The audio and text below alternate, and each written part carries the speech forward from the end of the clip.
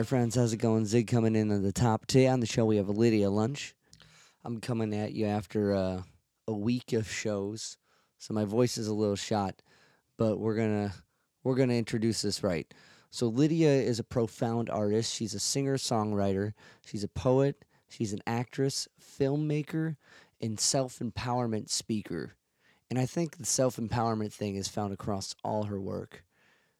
I was a little intimidated with this interview just because of the her immense career, the amount of films she's been in, the amount of records she's made, and even books that she's written.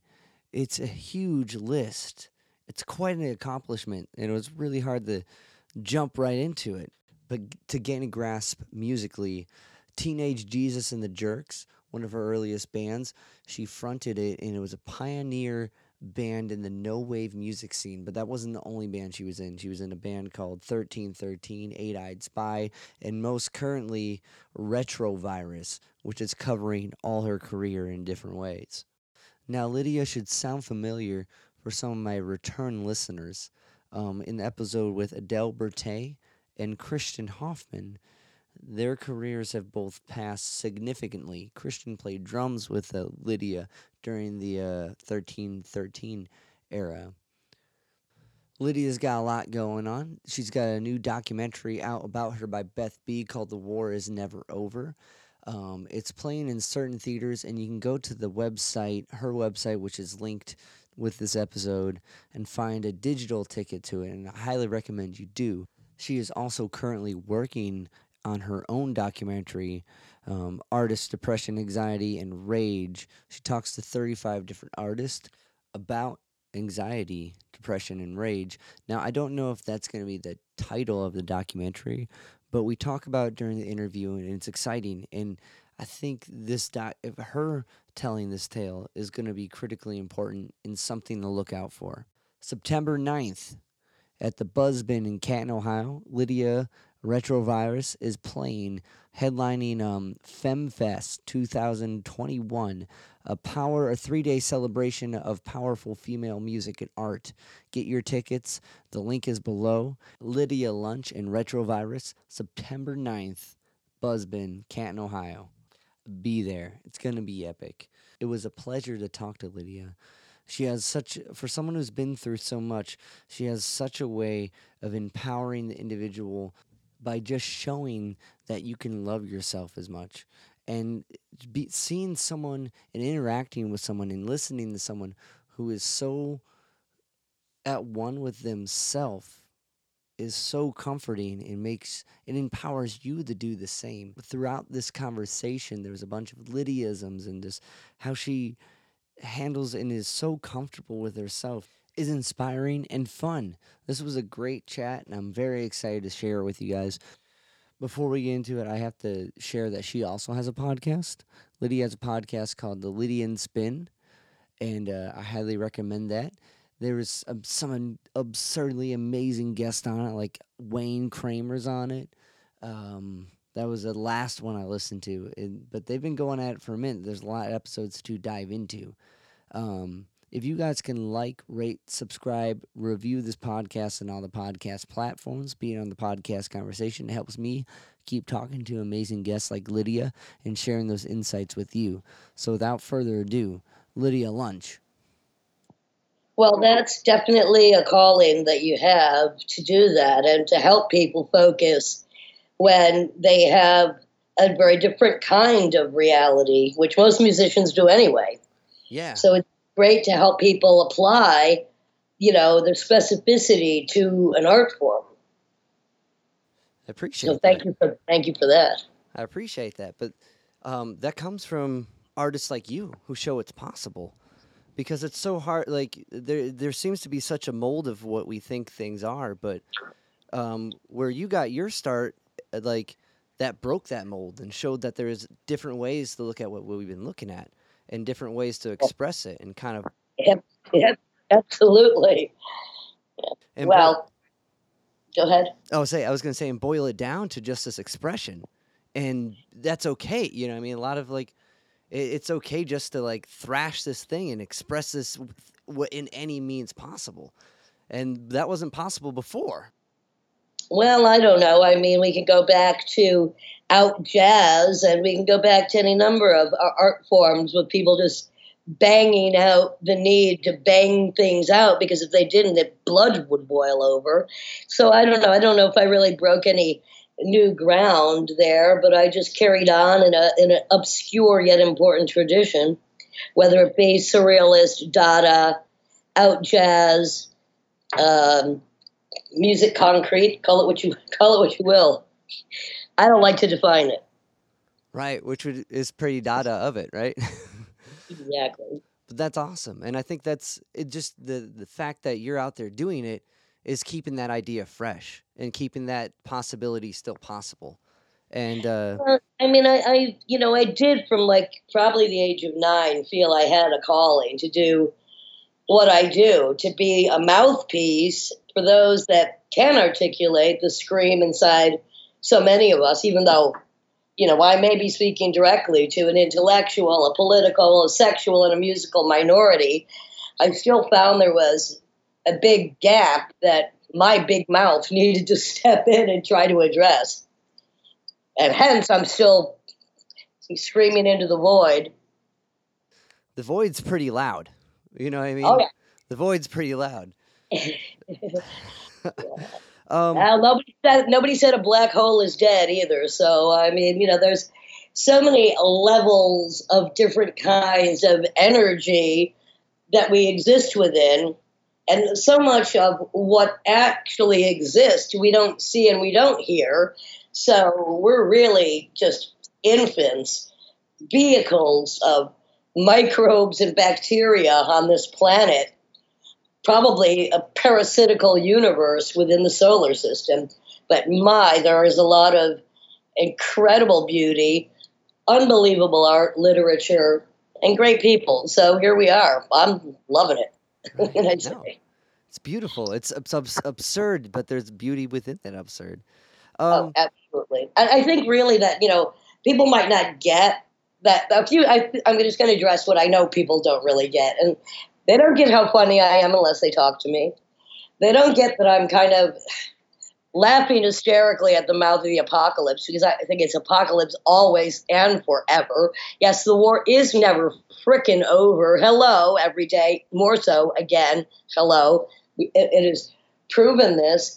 But also, pleasure is the ultimate revenge, and you have to find beauty. Otherwise, the enemy wins by driving you insane with fear and horror. And I refuse. I just frickin' refuse. right. Pleasure is the ultimate revenge. Well said. Well Ultimate said. rebellion, because what else do we have? I mean, and it's the first thing they try to steal from us, whether it's, through economic, whether through poverty, through religion, through parents, through bullyism, through school, through every device they can think of. I mean, they try to batter the individual into being just, another cog in the machinery. Ain't gonna happen here. It, it's all from the rip. Like we're all like kind of programmed to do the same thing. React when you hear the spell, go there. Don't ask questions like that. It don't no, that's not how it is. You think this way, think that way, especially with like media now. Like Uh, some there's I know. yeah. I can't. I can't. I mean, I hear you so well, and you haven't even said what you're going to say, because I'm like screaming. I'm just screaming exactly. And the thing is, on this, I'm just going to jump in, because on this front, in a sense, the enemy has won, because they have created this consumer society with the attention span of a freaking gnat, that it's all about a picture slide, next, one song maybe, and they have reduced people's attention spans to such a commodification in itself, that it is just breeding kind of robots that want to be popular for no freaking reason, as if that is a goal in this life. Never been my goal. The first song I wrote, I never recorded it. It was "Popularity is So Boring," as if I would ever know what that meant. That is an evil. It's crazy. It's crazy because like there's the idea, like punk kind of brought music into like like a short amount of time to express this thing right quick, but it wasn't the same as like how we like are segmented things now. Like it's to the point where like kid like at least being around kids, I noticed the whole TikTok chunk of a song, like not even a whole song, just like the chorus of a song is now getting to be the goal. Like and it boils down the beauty that a whole song can the whole I know. song can incorporate, let alone an Well, album. I'm going to relate it to my own situation in the sense that I have Facebook and Instagram. I don't run them. My grand helpers do because I need a billboard for what I'm doing. I don't like comments, positive or negative. I'm not engaging in a conversation. I don't have time to engage in a conversation. I'd rather have a monologue, as you can tell. Right. But it's bizarre that, I've been doing my podcast, The Lydian Spin, for 2 years with incredible musicians, artists, visual artists, writers, political thinkers, all kinds of different people. And, I'll have 17,000 followers on Instagram and 1,000 people listening to the podcast. And I'm like, what the hell is going on here? Now, I don't care about the numbers, but you Right. understand how that division is to me freaking perverse. I don't get it. It's like because people would rather see a picture next. It's very very. It is what it is. We know what it Right. is. Oh well, it's what it is. Yeah, it's like I get it. It's so weird because like I especially your podcast is great, and the format of how you set it up, how you and Tim come in and talk about just kind of current things and jump into the interview, and you've had Wayne Kramer on there, Pat Loud, like some amazing Ricky guests. Powell, right before he died, the incredible Def Jam photographer who did Beastie Boys and LL Yeah, Cool. yeah, We've had, Penny Slinger, one of my favorite female artists. People don't know, have to go and investigate. We've just had so many people, that and we're, carrying on. It's not going to stop, and we're certainly not funded. But especially during the pandemic, it was such a good time to do that because, word to me is still the most important form of communicating. And in light of the fact that I was lucky because right before the pandemic, I'd been touring a lot for 2 years, so I had only really lost one show, according to my grand divination of just timing, bizarre as it is. I had other things I was going to be doing, and so I was actually very lucky. So many musicians had tours canceled, still have tours canceled, etc. But the pandemic really helped to make the podcast for me so important because there was a lot to say, especially to you. right. Still is. Yeah. And there's a lot of people to talk to. And to me, it's just in a continuation of what I've always done, which is to collaborate with people, which is to try to expose, people to other people. And it's definitely the next step from, the Beth B documentary, The War Is Never Over, which, the podcast is kind of a continuation of that. And at the same time, during this last year, I've been working on my own documentary on artist depression, anxiety, and rage.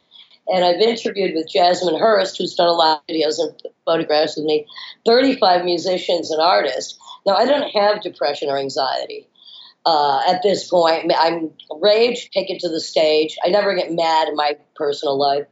But almost every one of my friends is plagued with one or three of these conditions.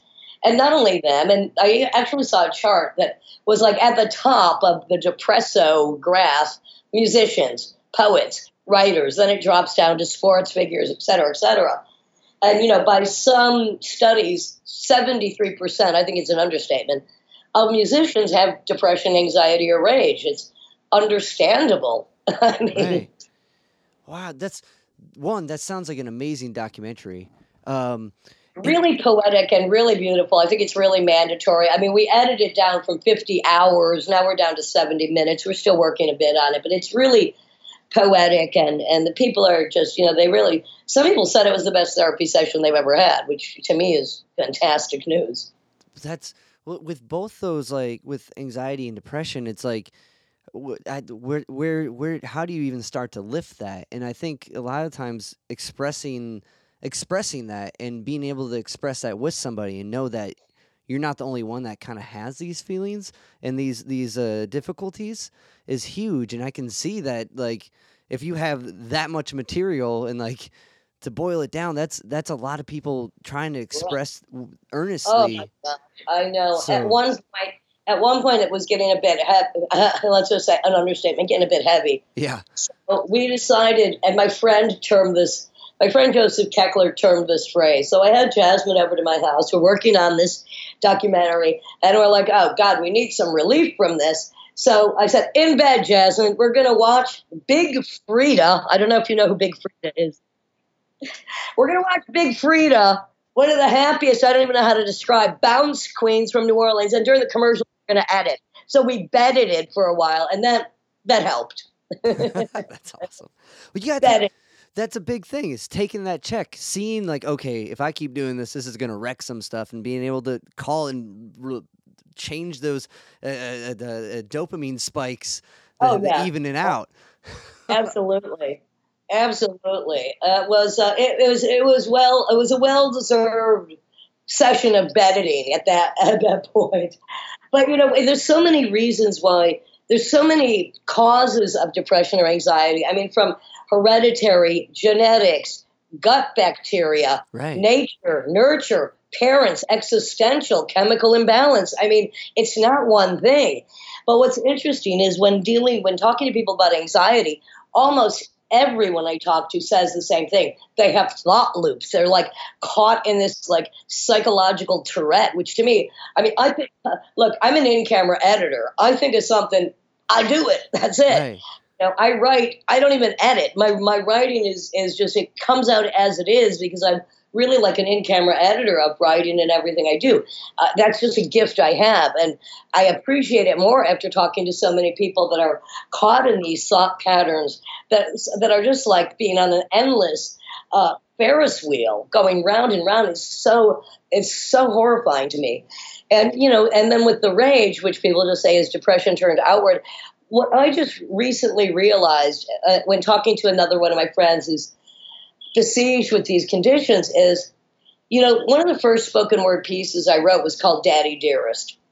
And that was right out the gate. And I think dealing with that immediately saved me from many years of anxiety or depression or rage, because I was able to puke forth the pain, which I always knew mine was not the worst, that I'm speaking for other people that can't articulate this.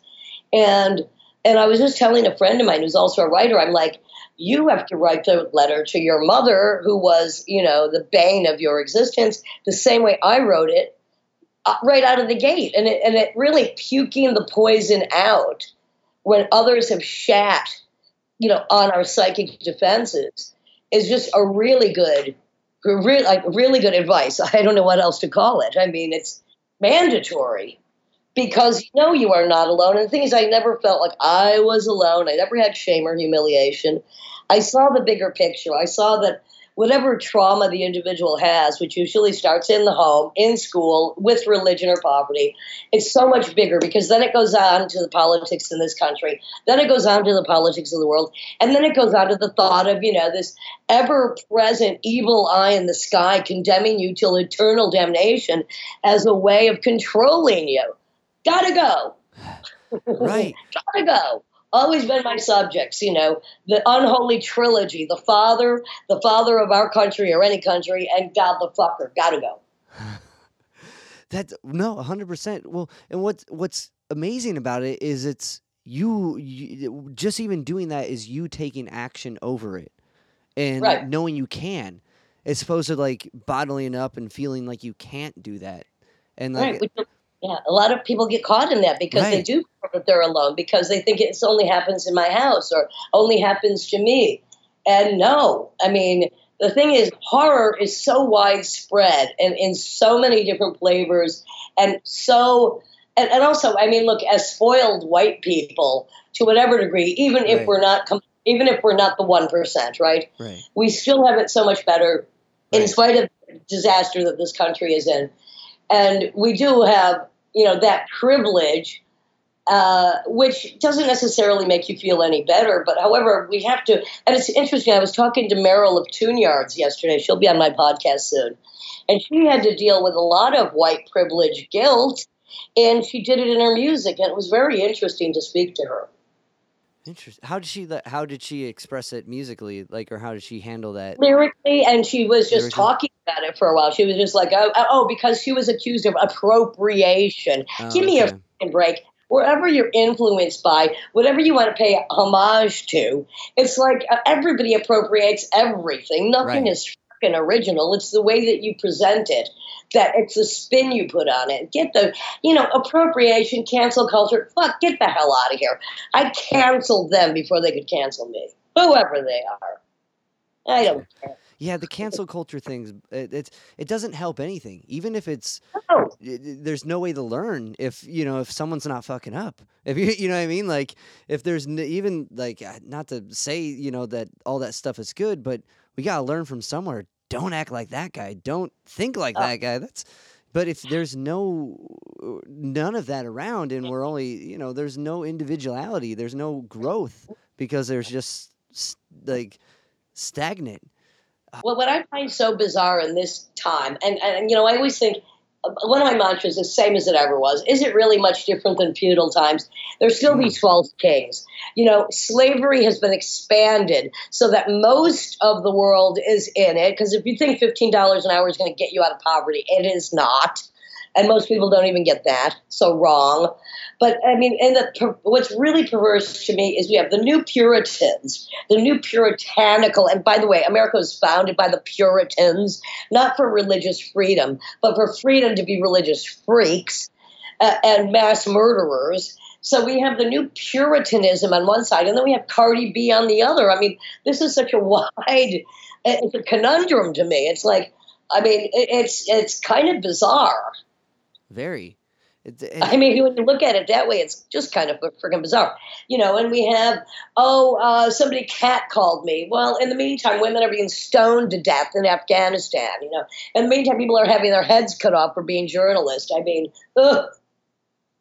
need I say something else? No, 100%. Like but if you don't if you're hyper if you don't get to see the bigger picture like that, it's hard to realize that maybe not hard to realize, but it really you can hyperfixate on something that's not to say that getting catcalled is not shitty because it's shitty, but you know what I mean. Of course. I listened to you did you did a podcast with Adele Bertay, and the conversation you guys got into with sock the guy at one point. I was like, yeah, Well, sock the look, guy. hello. One of my mantras was, women were once warriors. What Right. happened? I'd rather call the newspaper for, kicking someone in the shins, making them fall down, poking them in the eyes on the way down, having them cry for their mommy, than because they grabbed my ass. I'm not going to call the paper on that. I'd rather call the newspaper because I took somebody out. I mean, we can't change really. I mean, look, not all men are assholes. We know this. I mean, mostly just men in positions of power, but most assholes are men. I mean, but we can't continue to play the victim. I mean, when there are much greater horrors out there. I mean, that's my only thing. I'm not blaming victims. I'm blaming mothers for not teaching their daughters how to, self-defense or psychic or verbal, physical defense against, inconsequential idiots. And I'm blaming fathers for not teaching respect. But we have come a long way. And part of that is reflected just in, for instance, gender fluidity now. That's a great progress that we're making. Right. And the more of that comes out, the better as a whole everything is going to be. Because I think one of the biggest problems is sexual segregation as children. Act like a man. Be tough. Don't cry. Smile. Be pretty. Don't be mean. Fuck off. Yeah. No, definitely. And just being allowed to be okay with yourself is great. And there needs to be more of that and the exception of it, but but also knowing that you have the ability to you and Adele put it in a good way where how you just said, bringing that power back and not to diminish those situations and or At victim all, blame, no. not to Right. victim blame, but also more than in power. And that's one thing I love Exactly. about what you do is you shine light on stuff like that and shine light on chances where there could be, you have it. You can do it. You can Right. handle the You got to have situation. that. Look, women are pretty freaking powerful. I mean, some of us shit out watermelons. Give me a break. I'm pretty fucking powerful. Honey, if you were feeling my thighs right now, you'd know. You'd only put your head between them if I let you. Come on now. That's another evil chortle, Dave. Just had to get it in there. But no, 100%. And like, that's important here too. It's important to like even just think it, not to incite violence either, not to like be like, yeah, No, beat people up, but like to know that you not to can. bow down. Exactly. Not to be so oversensitive that some creep is going to ruin your day. I mean, but both Adele and I, growing up, we both grew up in, hardcore situations, but then Right. New York in the late 70s, literally every 5 steps as a woman, you were getting hassled. So my way of dealing with it was, because you can't verbally or physically box everyone who's an idiot, was with humor. And it won because they'd be laughing and I'd be down the street. Right. In one of my podcasts, I think it was the one with Tanya Pearson, where I give women some advice on how to deal hilariously with creeps. Somebody goes, "Do you like older men?" "No, I don't. They smell like cheese." They put their hand on your back. Say, "Why don't you lower it so I can shit in your hand?" I mean, there are ways of dealing with things. That's awesome. I mean, I don't know. Maybe a guy. I don't even know what else to say beyond that. Yeah. There are dealing. Look at the bigger picture. It's a matter of perspective. Right. I mean, you can't sum everything up. I mean, look, this is why I'm still frickin' talking after 43 years. Like, you can't sum everything up. I'm not a solutionist, but I will continue to make noise about the shit that still bothers not only me, but a lot of other people. It's all I can do in whatever format I choose to do it in. Right. No, and I think, I don't know, just kind of touch upon the humor thing. The humor thing I think that it makes comfort within you and the person who's in this case being a creep.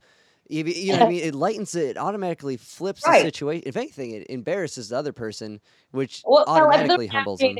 Let them laugh. You know what I mean? Yeah. Laugh. Another street trick I have is almost every woman I ever see on the street, I always say, "You're looking beautiful today, darling." Like, and it's not a predator thing. It's just that first of all, women often smile at each other when they're on the street. I don't know why. We just do. I like to smile at old people, and I like to flirt with women just because they should be told they're beautiful. They should, without being predated upon, they should give them a little joy. Right. I mean, it's just something I do because I think it's needed. I don't need to hear it, but I don't mind saying it to somebody else because, that's the joy I can spread. When I'm breaking down everything that annoys me on the other side of that coin, comes just spreading whatever bit of joy or mirth or pleasure. That's a good balance of it. It's interesting because, like, I heard some comedians say this, and I'm sure you have too, but I'm blanking on the comedian's name. She brought up this bit where she's like, guys will say, "What's up, boss? What's up, champ?" And girls will be like, "Hey, bitch." You know what I mean? Like their compliments are kind of demeaning to themselves in some way, and like going around like that and being, "Hey, you look good today," and breaking kind of like maybe like. Well, I would never. I gotta tell you another trick, just while we're on tricks of how people can die. All right, I'm down With things. For instance, I was on a train and somebody was talking really loudly. I mean, really annoyingly, really dumbly on their cell phone. And when there was a tiny pause, I just went over and I said, "You are so beautiful today." Really quiet, and their voice dropped by about 10 octaves. I wasn't gonna go, "Yo, bitch, why don't you shut the fuck up?" Right. No. I just went over and I went the opposite. And I just like, "You are looking so beautiful today. You really are." And suddenly they started talking like that. Yeah. So you just have to be clever in this world. It's not so difficult to not jump to the first gut reaction. Or maybe you got too much bad bacteria in your gut and it's making you be oversensitive. Clean it out. Yeah. Well, it's interesting that silence is the loudest dynamic, right? So like once things get quiet, they start to be heard louder, and in some cases, right? Like in that, you set the tone, and like put that person in check. That's awesome. Well, what's interesting, one of the words I say the most to Tim Dahl when darkness falls is volume, because the darker it gets, unless I'm on stage, the quieter I like to get. And I do like silence. I'm not afraid of it. But I also like whispering because I'm paid to shout. Why would I do that in my spare time? That's ridiculous. Right. But volume and duct tape, I often say to Tim Dahl, which means quiet down, Timmy. Does he still smell as good as he did in the documentary? I'll let you know tomorrow night after rehearsal. Yes. But it's just specifically when he's wearing a white T-shirt. I don't know. Okay. All right. He just does.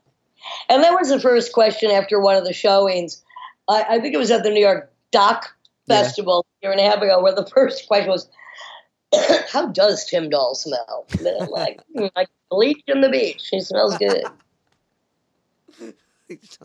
That's awesome. Well, got to give it the sniff test. Right. So to kind of shape some of her narrative here. So I talked with Adele because I read her book on Peter Lofner, and I heard or read from you that part of the reason that you headed to New York was reading Creem magazine. Did you ever read of any of Peter's articles? Or well, I'm sure I did, but I certainly don't remember them off the top of my head. Okay, because it's interesting because I was interviewing Byron Coley the other day for the podcast. Yeah. So we were discussing a lot of those early rock magazines, and also just, I've known Byron since the late 70s. It's interesting, maybe early 80, but yeah, and he, he certainly picked up the I don't even know how to call it, the slack after rock journalism waned at that one period, because there were so many good rock magazines in the early and mid 70s, so many great rock writers. Right. Was it in Creem? Like Cream had this thing that was drawing people. I don't know. Peter's story really captured me, and a common thread between aside from the Creem magazine and you and Adele and just being in the same area was in Peter and the Wolf's Adele's book. When she gets to New York, she sees Suicide. Her first show is Suicide. Yeah, mine too. I know. Was that the same show? I don't think so, because I was there before she was. Okay, I was about to lose my mind for a second. I'm like, that is so cool, but what a group, and it just how now, because you came to New York to do spoken word, right? Well, but that was my goal. But right. At the time, it was just there was no really vehicle for it. So, what's weird is I started a band that's half instrumental. Go figure that one out. I guess because the title says enough. So sometimes. Right.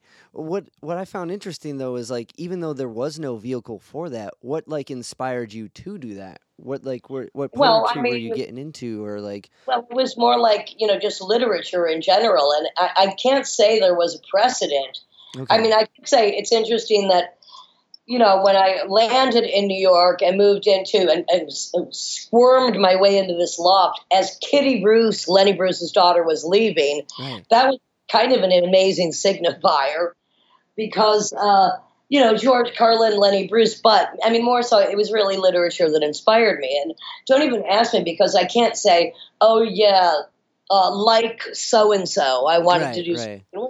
I wanted to do a very different format. And, with on my Bandcamp, there's Oral Fixation, Conspiracy of Women, and Universal Infiltrators.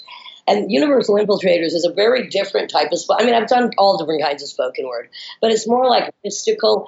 And what's interesting about that recording, and mostly my spoken word records are always live because that's where the energy is, but with Universal Infiltrators, and there's some of this kind of more mystical poetry in The War Is Never Over, the documentary that's just out, and also on the DVD extra, there's performances with Mark Cunningham, who was in the band Mars, of this style of poetry that I'm speaking about. With Universal Infiltrators, I did 5 shows with Dave Knight, who played with Daniel Dax and the Shockheaded Peters, and he was mixing 18 cassettes live. Wow.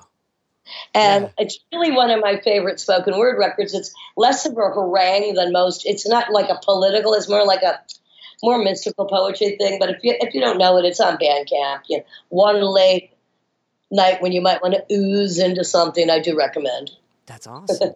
No, I did a deep dive on a lot of your discography, but it's interesting that the multiple formats of it and what like I'm not maybe I'm not looking for like a person who influenced you, but just the idea of it, right? Because like if there's It this, had to be done. I mean, really, I felt it had to be said. It had to be done. And, I brought a lot of people to the spoken word stage for the first time. Some never returned to it because they found it horrifying. I find it the most immaculate form of communication, the most powerful. It's not, of course, the most popular because you really got to kind of sink into it or not. You got to go for the ride, and the ride can be rough. It can be rough going. And also, when I first started doing spoken word and started curating shows, I mean, you could only do 10 minutes. People just didn't have the attention span until you could find places that understood. And especially in Europe, there were more poetry festivals or places that, even if they didn't understand the language, could understand the concept. Or even like working with Hubert Selby, Last Exit to Brooklyn, Requiem for a Dream, The Room. He'd never been paid for doing a reading. He never went on tour. So it was just, doing the spoken word stuff or producing a record by Wanda Coleman, an African-American professor, an amazing poet, published on the same press as Charles Bukowski, Black Sparrow Press, no longer with us. But it was just so important. And also, bringing other people to the spoken word stage. And especially curating multi-generational women to get their voices up there. It's got to be done. So I did it. It's really that it's that simple. I'm stubborn. I'm relentless. that's amazing. That's what you get when there's this thing that can potentially exist.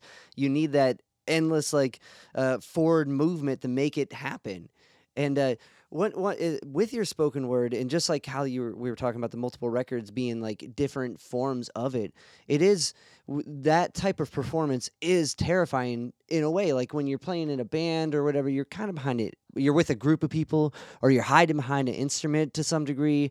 And people like music is super easy for someone to be like, yeah, I'm here, I'm listening to you, but I'm also at the bar talking to somebody. Even if the music is not comfortable, it's easier to slip into that. Right. That to just sit there. And one of my favorite insults was somebody said it. I even worked this into one of my spoken word records. Why would I want to pay $5 to hear somebody who sounds like my sister on the rag? Well, I didn't make you frickin' come here.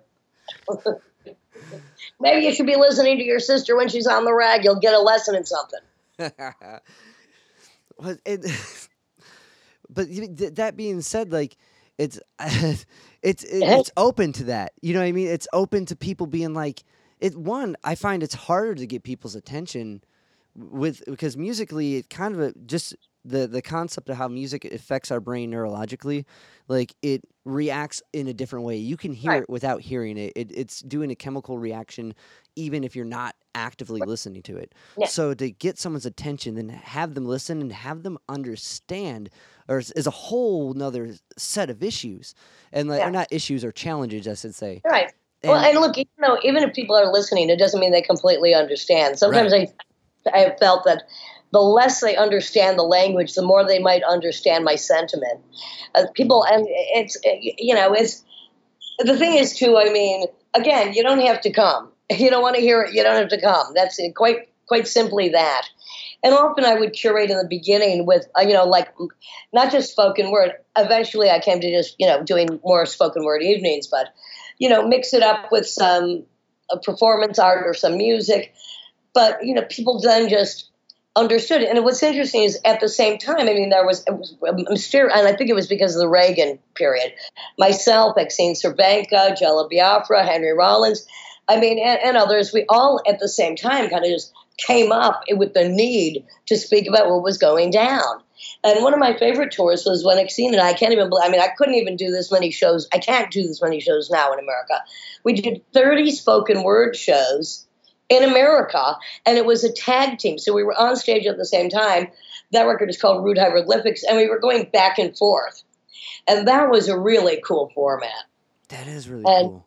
And just something, 30 shows, this was like, I don't know, 90s, early 90s. I couldn't even find 30 shows now in the States. You can't find them. Definitely not now. Well, I mean, Retrovirus is going on tour September 7th through 16th, and I'll send you the flyer for that. As you know, we're coming to Canton, Ohio. Right, for Close. FemFest. Are you in Cleveland still or Cincinnati? Where are you? I'm in Cleveland, so Yeah. it's like not far away. That's Well, do come. definitely. If you're coming, let me know. I'll gladly put you on the guest list. I Okay, know nobody cool. else from Canton, Ohio. I'm there, Lydia. That's gonna be All right. awesome. Just remind me the day before. No problem. Bring some friends. I know nobody else there. Never even been to Canton, Ohio. Never even heard of Canton, Ohio. I'm glad to go there. It's, I guess, a Fem Fest, and they've extended it so Retrovirus can play. I'm very, very happy to be rocking out. Now is the time that we need some frickin' rock music. Definitely. And what I guess one I'm trying to think. Canton, the only claim to fame Canton has, it's Hank Williams Sr. either was leaving there or going there when he died. So that's what Well, that's what Canton's got going, which is kind of a bummer. You may have done your homework, but I guess you don't know. Maybe you do. But I covered a song not written by Hank Williams Jr., but he did the best rendition of it, and it's called Red, White, and Pink Slip Blues. Nice. And Hank Williams Jr. does such a great rendition of it. So I did a covers album with Cypress Grove, collaborator I have from the UK. We did a whole album of cover songs, and that was really the hardest one because I've done cover songs forever. I love doing songs that we really hated, and I don't even reconfigure them that much. It's just people are like, oh, I never heard those lyrics. I'm like, well, the reason I'm doing this song we all hated was because actually there were good lyrics. We just never really heard them. And so the Hank Williams Jr. cover, I parked my pickup truck around at Ricky Brown's garage over around the next block because there's a repo man coming around. You know, it's about the situation we're in. Anyway, I got a bit of country in me. You know it. Bob Boom. Do you are you a fan of Nancy Sinatra? Well, I covered a few of her songs. I mean, I don't know. I'm a fan of Lee Hazelwood, who wrote the songs. That's for sure. Okay, because like that cover, you knocked that cover out. The one with Roland. Well, Howard, yes, on Velvet Morning. But I also covered Lightning's Girl, which is a really obscure Nancy Sinatra, Lee Hazelwood track with Eight-Eyed Spy. I really like doing cover songs. I like fucking with the gender in it. That's awesome. I love when it's changed like that because it changes the whole perception of what the song is, and like then you start the question like, well, what even was it to begin with? But that I mean I don't know too much about Lee Hazelwood's history or whatever background of it, but that record he did with Nancy, at least that first one, I think there's 3 of them, was really popping as far as cool tunes. No, he was definitely a perverse troubadour of the highest ranking. You know, kind of on a scale, but on a different thing, kind of more psychedelic, but kind of like a Leonard Cohen in a way. Yeah. But more perversely pop. And I mean, really weird. I mean, right. And, you know, music used to be, look, there's a lot of weird music still, no doubt. But I'm saying radio music, top 40 music, especially when I was an adolescent or early teenager, if you think about the music that was played on the radio in like 68, 69 to 73, I mean, we had like Ball of Confusion by The Temptation, Light My Fire, The Doors, you had Ask Alice by Jefferson's Airplane. I mean, the music was so, Ohio by the way, the song Ohio by Crosby, Stills, Nash and Young, there's an amazing live version by the Isley Brothers that mix it with Jimi Hendrix Machine Gun. Oh, I do recommend immediately after this listening. Only the live version. It's so stellar. And, Ohio, the song For Dead in Ohio, being about the, student murders at Kent State by the U.S. Well, yeah, of course. That's a good combo wombo of that, because I shouldn't say good combo wombo. Like as far as narratively, putting those 2 songs together, that's amazing. The fact that I'm going to hear it right when we hang up. I'm going to blast it. You're going to blast it. You're going to see what I'm talking about. Definitely. But like the fact that the narrative has to exist isn't great at all. But the putting those 2 together that's a really interesting combo. Yeah. Yeah. But yeah, Absolutely. what an array of different like just like this is pop. You know what I mean? Like now when you everything's so fed to the individual, but it's also like so it's perfect and Soulless. yeah, Soulless. yeah. It's very like automated and like Yeah. Yeah, it is. It's automated, it's mass produced. There's 10 writers for every song. But I mean, that's the pop culture. right, I mean, the underbelly is still out there. It just seems weirder, harder to find at this point. And it's bizarre because you would think there's so much more information. But I mean, I don't know how old you are, but I'm just thinking about myself, Adele, Weasel Walter, even. We had to really search out word of mouth, read magazines to find out, and just considering the music. And I'm thinking of, again, from, we'll say, the Stooges to Berlin by Lou Reed. That period of music is so weird, so alternative, so good. And one of my favorite producers was Bob Ezrin, who produced Berlin and a lot of the Alice Cooper records until Billion Dollar Babies, which were all fantastic and, right. high art conceptual rock records. And Bowie as well, up until I would say Diamond Dogs. I'm a conceptualist. I haven't written like a rock opera concept yet. Maybe coming. Um, Not sure about that. Well, we'll Yeah. see. Do you have any ideas of like a narrative for it? Like a I narrative? don't know. Okay, that'd be awesome. I'll tell you the latest cover I did, and it's fantastic. And Weasel Walter played every instrument. War Pigs by Black Sabbath. Sick. I'll Weasel. send it to you. Yeah, that'd be awesome. Weasel rips. That's a Oh, talented he's musician. ridiculous. Oh, he's so good. I know, he's so great. You should have him on your show. That'd be awesome. I would gladly talk to him. I He heard would. I'd love to talk to you. He's got new records coming out. He just put together this new a compilation of a variety of my stuff, ending with War Pigs, which we're putting out for the tour, which we have for the tour. It's a variety of different kinds of stuff throughout the period. The stuff that Retrovirus doesn't cover, with a few Retrovirus things in there. But yeah, I'm sure Weasel would love to be on your show. I would love to chat with him. Was War Pigs, besides being a cool Black Sabbath song, was it a kind of a choice based off the new documentary? No, but it was no. It was Tanya Pearson, who did an oral history of women in rock documentary. Mm-hmm. She wanted to do a compilation LP to promote it, and I said, "Well, I'm doing War Pigs." And the thing is, the music is totally like Black Sabbath, but I had to find, because I don't have the Ozzy falsetto anymore. I had to find a new way of, because the lyrics are really good. I mean, they're really political, Yeah.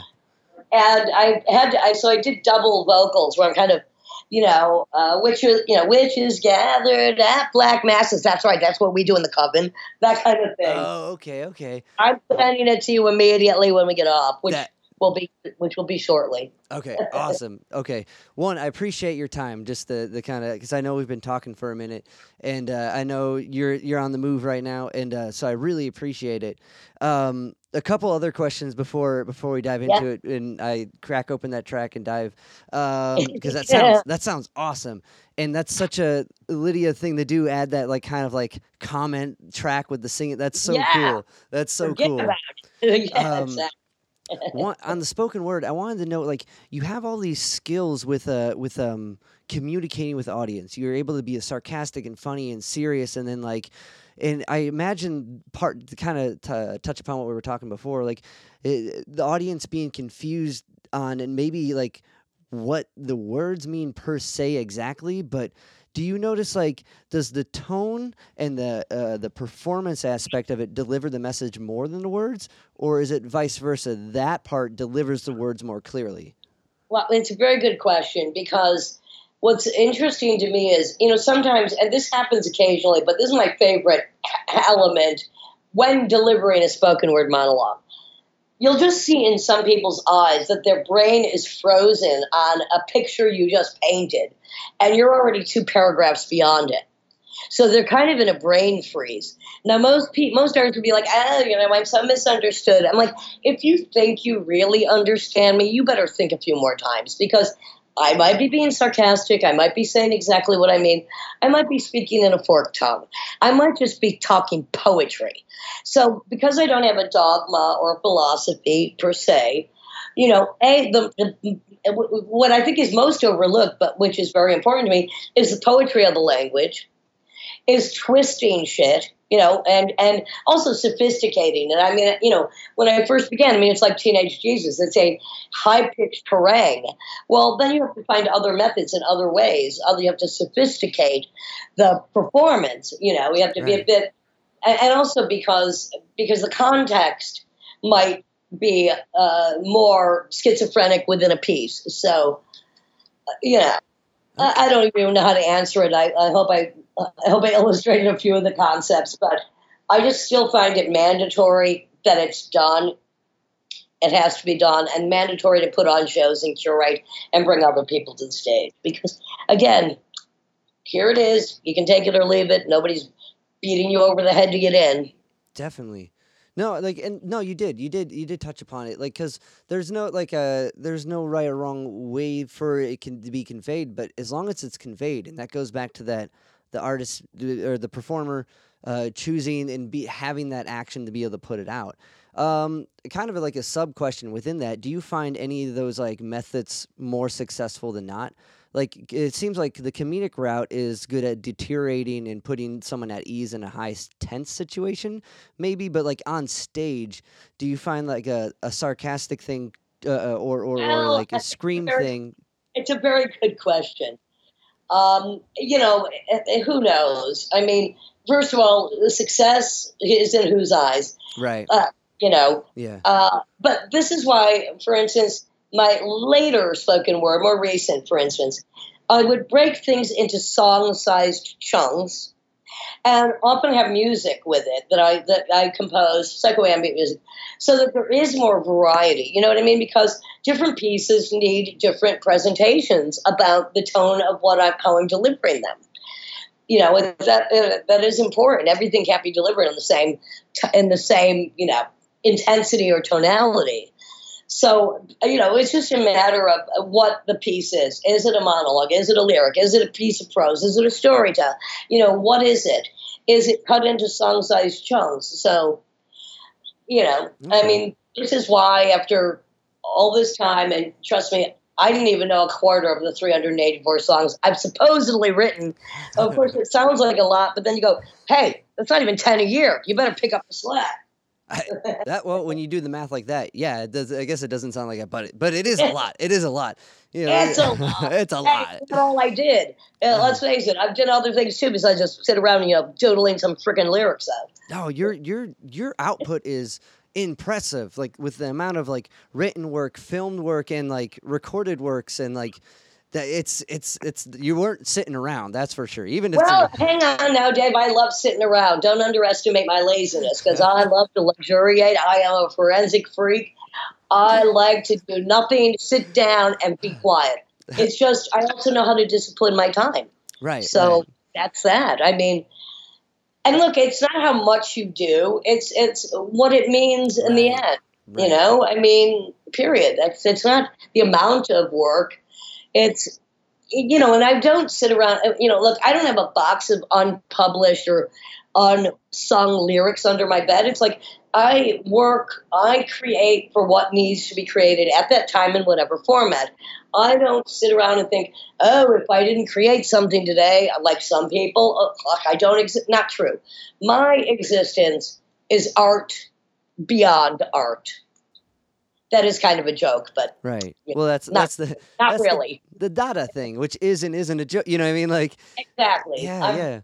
Exactly. There you go. You get it. The kind of like it makes sense because like I guess the amount of work you put out is just kind of like it's to keep that serious the intended work or the work that you really want to convey. Well defined, I guess. Like maybe it seems like someone who puts out a lot of work is just putting out all their rough tracks. If we're comparing it to music, right? Like or rough songs that maybe it's just part of their songwriting exercises they have to do to get. I don't do that. First of all, I don't exercise, and second of all, as a musical conceptualist, I mean the concept has to be there. I find the people to do it with, and then I release it. I don't put out my musical doodles. Right. I guess that's what I I was trying don't to say. fizzle. I don't fizzle.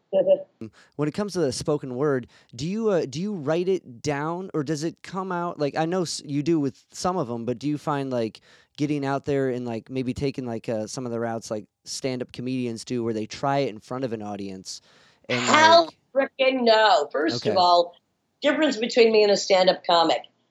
They allow the audience to understand the punchline. right. The audience feels like I'm punching them in the face with most of my punchlines. Well First of all, said. Well said. I mean, timing is everything in comedy. I know about timing, but I still don't understand how people do. I mean, I'm very specific about the kind of stand-up comedy I like, but it's still kind of mysterious to me. But because I do stand-up tragedy, but so I do. Yeah, that's well said. That's awesome. Back to what your question was, though. No, I don't try things out because it's like I'm even going to go to like my band Big Sexy Noise. We would never have to rehearse because we knew what we were doing. Right. So I don't try things out. And when I'm doing a spoken word, 98% of it is written down. It just sounds conversational because that's my style of writing for the stage. Right. Right. But, it sounds like I'm just off the top of my head. I can assure you, I am not. It's all on the page, and usually the pages are in front of me. It's just I have an eagle eye, and it sounds like I'm just talking. Nah. Right. Okay. No, there is some in there, but it's no.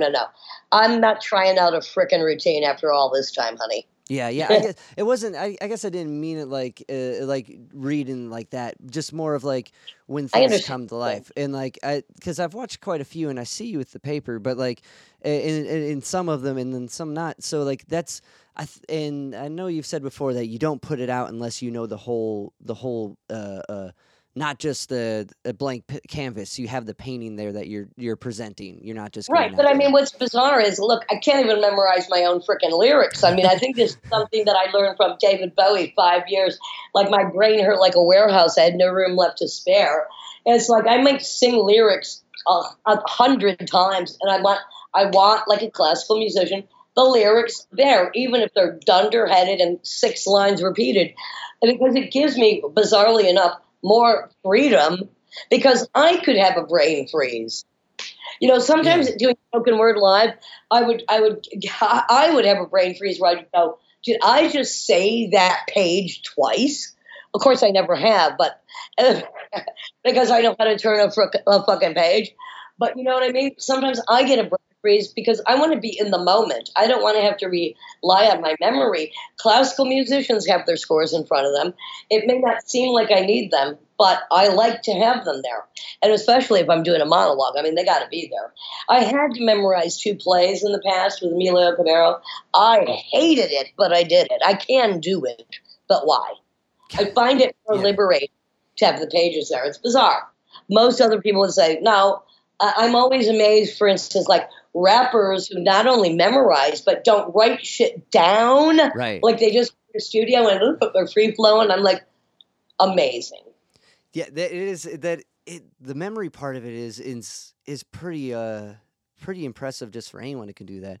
And like, but like with your point with classical musicians, I mean, they will shed that page, know it note from note, just like you will with your spoken with what you wrote, and like be able to it's just kind of a guideline at that point, I'd imagine. Yeah.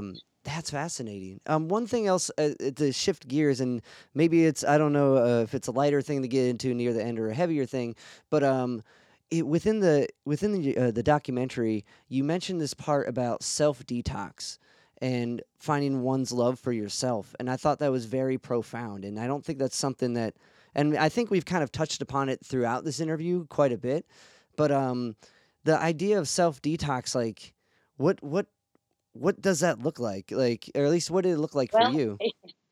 Good question, because I mean, for me, when I had to do it, when I just found it mandatory, is you just have to delouse, and you have to really spend time alone, quietly. You have to just abolish any polluted thoughts that are not your own, that have been placed upon you or put upon you. You have to understand, like, look, any obsession. Hang on, I got to go answer the door. 1 second. Okay. All right.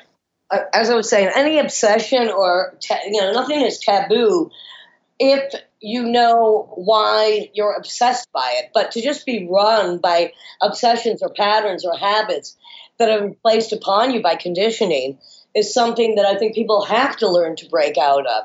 And they have to also realize that, this is what I talk about in my book Paradoxia, the last chapter, where, women especially have this void, and you can't fill it with other people. You can't fill it with alcohol, drugs, food, people, commerce. You have to fill it with yourself. You have to understand your unique self-worth, because if you don't, who the fuck are you? And why are you even here? I just don't need validation. I never did from anybody or anything. And that could be my own inherent arrogance, which I don't think is a bad word when applied correctly. My goal is to help other people become more self-centered, which I don't mean selfish. Right. I mean, understand their own power, uniqueness, and purity, their own, their possibility for love and understanding beauty, and not just being this polluted vessel perverted by all of nature's horrors. And I would say it's not even nature's horrors, it's all of the horrors that exist out there, which are lurking around every fucking corner like psychic parasites, to try to invade you and occupy this vehicle, which you can use for a better existence. Damn, I'm good. Yeah, you are. That's amazing. That'll be $250, Dave. All right, well, here we go. Clean, honey. Well, Lydia, I don't know. It sounds like someone's at the door. I really appreciate your time and making time to do this. I look forward to seeing you in a couple weeks here. Absolutely. I'm sending you War Pigs right now. And I look forward to hearing that in like 2 minutes. So. Great. Okay. Take care, Dave. Thanks so much. It's been a great conversation. And I'll put you on to Weasel as well, okay?